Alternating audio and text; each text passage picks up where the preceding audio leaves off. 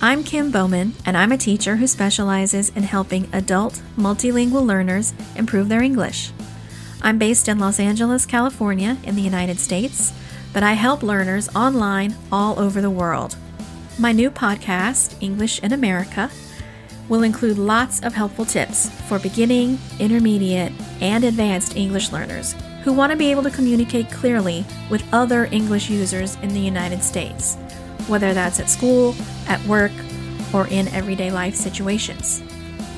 Every episode includes authentic conversations and listening scenarios to help you understand not only language, but also American culture.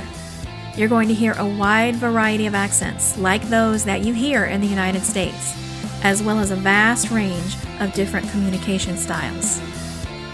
Every episode of the podcast has a corresponding YouTube video, which includes further detailed explanations about what you hear in the podcast. Here are a few of my tips and suggestions that will help you make the most of your listening experience. Number 1, adjust the speed of the episode as you listen. If the speakers are going too fast for you and you can't catch everything, that's okay. Just slow down the speed of the podcast. Secondly, rewind a little bit.